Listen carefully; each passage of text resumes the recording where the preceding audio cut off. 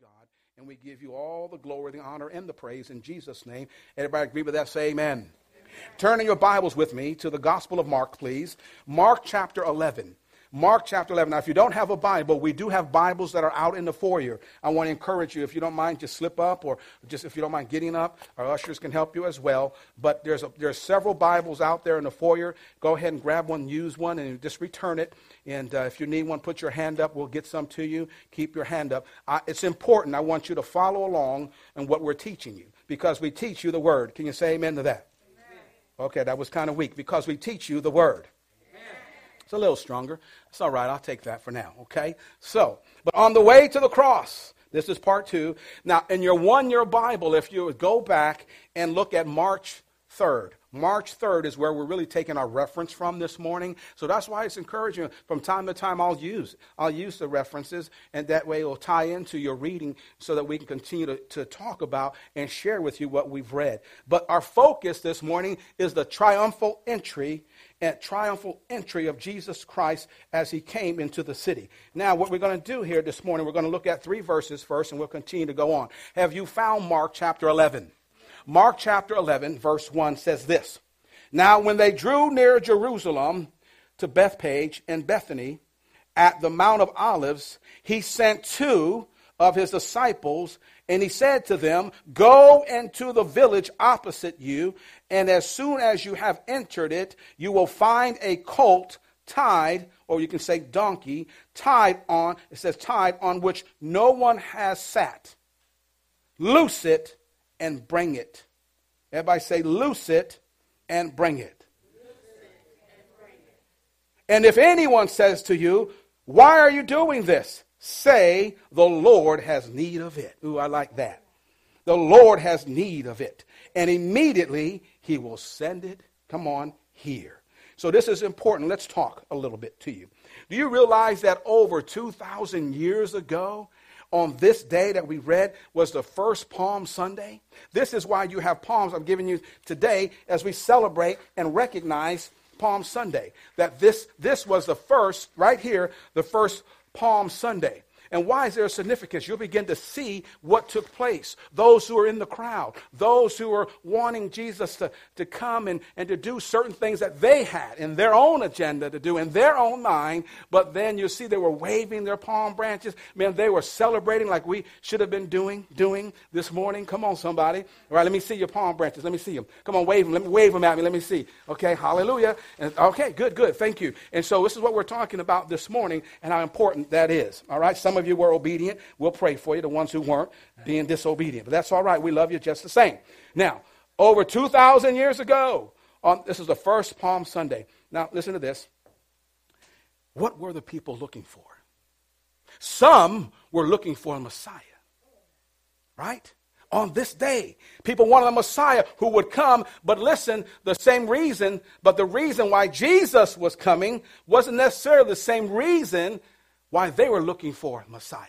Because they were looking for a Messiah to overthrow Rome. They were looking for a Messiah that would come in and give them freedom to the Jews. But it wasn't the same way that they were looking for freedom that Jesus came to present freedom. It's a different way. So just because, let me say this to you, this is so important, and I know I'm not going to meddle, but just because we're in the church, just because we're worshiping God, just because we're praising God, just because we're saying Hosanna, Hosanna in the highest, listen, everyone's purpose may not be the same. You see, some are in the church for wrong reasons, and some are in the church, for the right reason. Some are in churches I just want to get whatever I can get out of the church. Come on now. I just want to get whatever church do for me. Just me, my 4, and no more.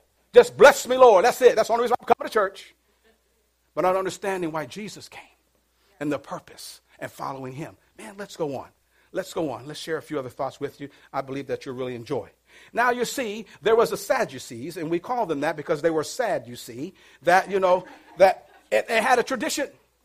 The tradition was this. They believed that the Messiah would, 4 days before the Passover, I want you to think about this, would come to enter into the city. So what they would do is they would keep the gates open, the city gates open, because they believed that 4 days before the Passover, he, the Messiah, would come walking right through.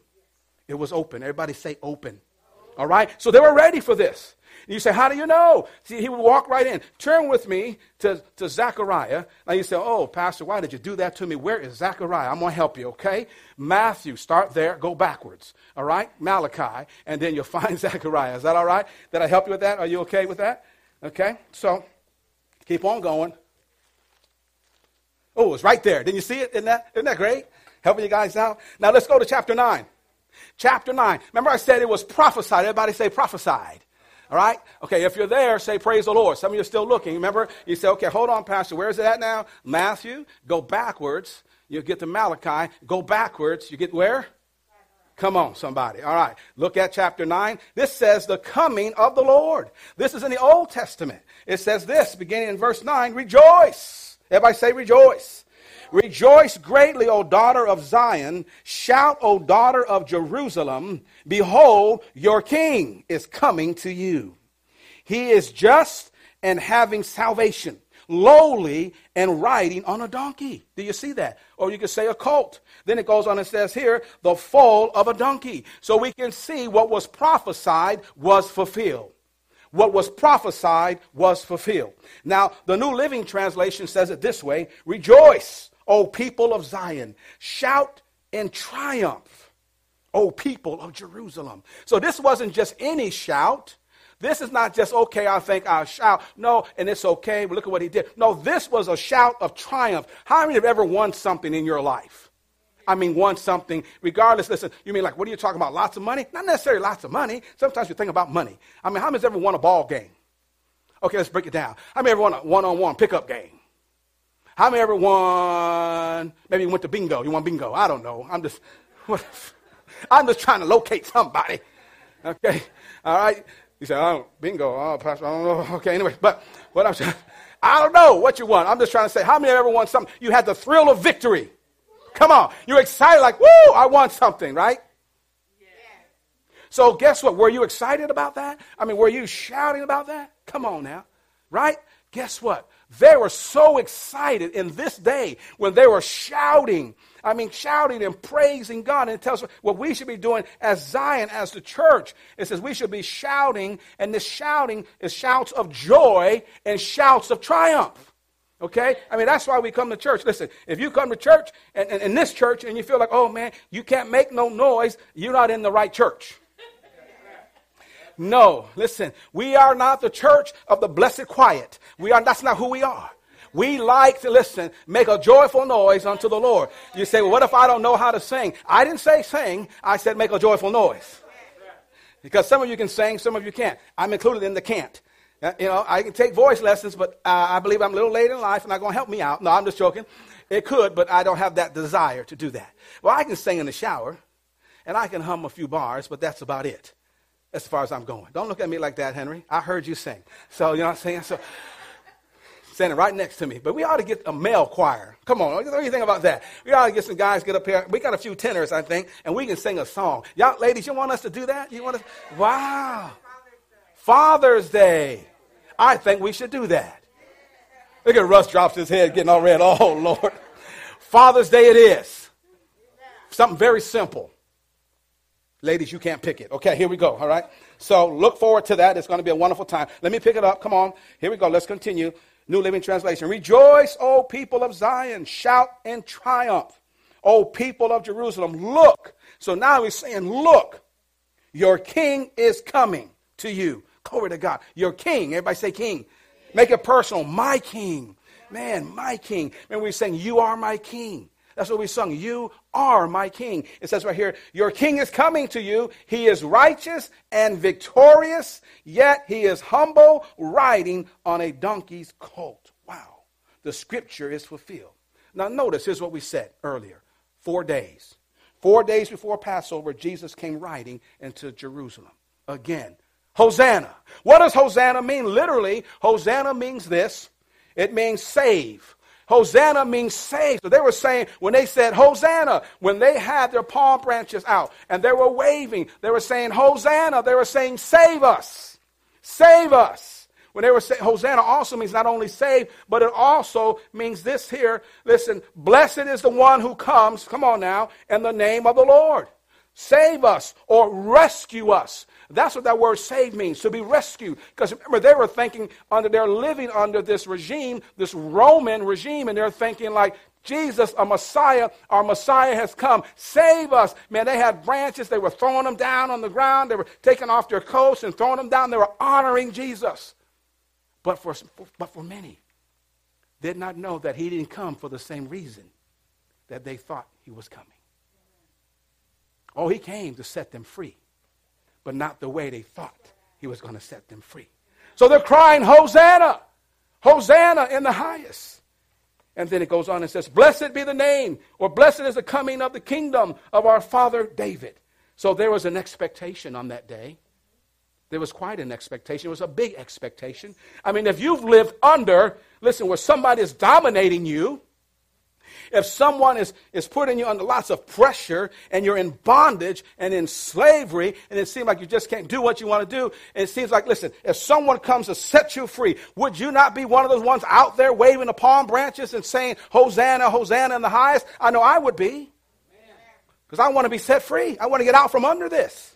That's why they were out there. So there was an expectation, and that was that Jesus is coming. Listen, Jesus was coming, this is our expectation, as a conquering general king. But that is not why he came. He didn't come as a conquering general king, but he did come to destroy the works of the devil. You understand that? But he didn't come as a conquering general king. He came to set men free from from freedom from oppression, freedom from depression. But he wasn't going to do it their way. He was going to do it God's way.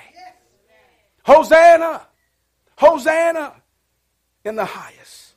Let me tell you, as we continue to read this morning, verse 5 through 8. Let's go back to our verse.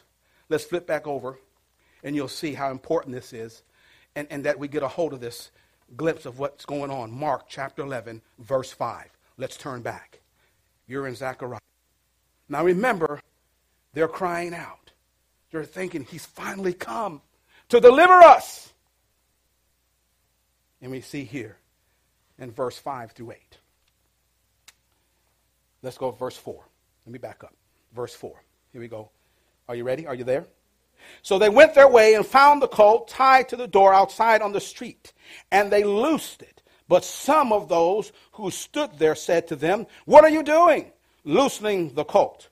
Notice what they said in verse 6. And they spoke to them just as Jesus had commanded. We can learn from that. Then he goes on and says, listen, so they let them go. Then they brought the colt to Jesus and threw their clothes, on it, and he sat on it. And many spread their clothes on the road, and others cut down leafy branches from the trees and spread them on the road. Then those, verse 9, listen, verse 9, it says, then those, everybody say those. This is important here. We see this.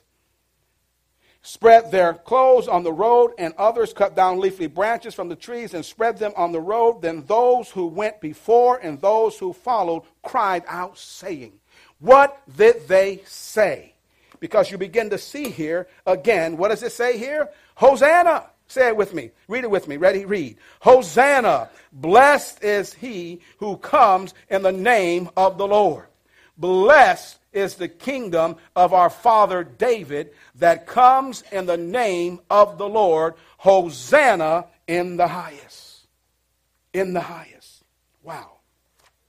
So as we continue to read this, we begin to see by spreading their coats on the road and as they were freshly cut palm branches, man, I mean, it's kind of like this. Like today, if we looked at TV, we say it's kind of like the red carpet that was put out for him. You know what I'm talking about? And he's come riding on the donkey down this road, and they put everything out because they're honoring him. Even took clothes off their back, you know what I'm saying, and laid it on the ground and giving honor to him as honor should be due. Honor should be due. But I wonder, what was Jesus thinking? Have you ever thought about that? I mean, what was Jesus thinking? Because here he is, he's riding down the road. He knew why he came, but I wonder if he's thinking, Like, what are they doing? Or do they know the reason why I'm coming? I wonder what he thought. Because he heard the crowd say, Hosanna. He heard the crowd say, save me. But he's thinking, I've come to save you. But I wonder just exactly what was he thinking. I don't know. But I tell you this. Listen, that's exactly what we're here to tell you today.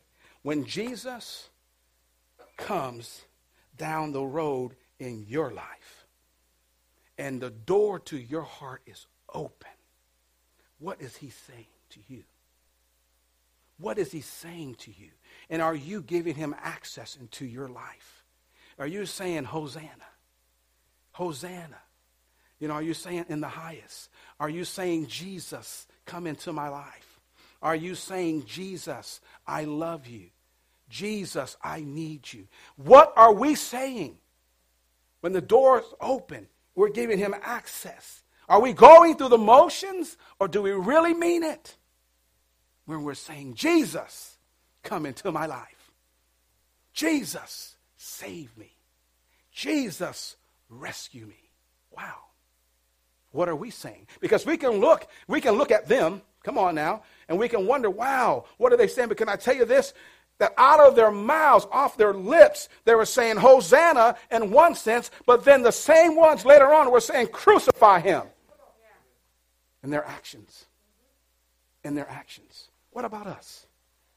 Are we saying Hosanna?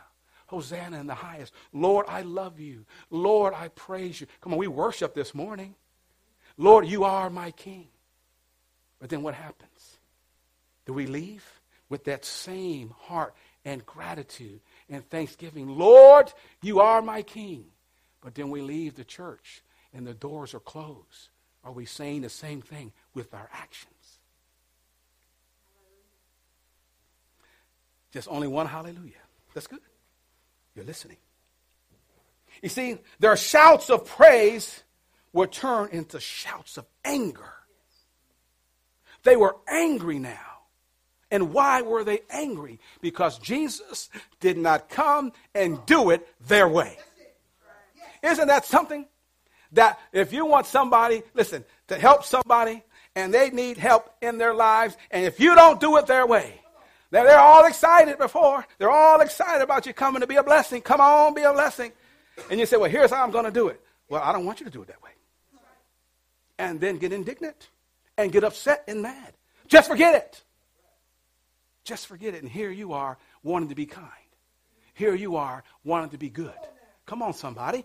It's just like here's Jesus coming in. And he's saying, I've come to rescue you. I've come to deliver you. Well, I didn't ask you to do it that way. I want you to take care, listen, of Rome. I want you to take these leaders and I want you to knock them down to their knees. I want you to destroy every one of them because of what they did to me. But Jesus said, no, we're not going to do it that way. I'm coming to deliver you. I'm coming to deliver you. I'm coming to save you. Come on now. I'm coming to bring you in, to bring you into the kingdom. I'm come to show you the way to true freedom, to true freedom. And they couldn't understand that. Remember, at one moment, they're shouting, Hosanna. And then the next moment, they're saying, crucify him.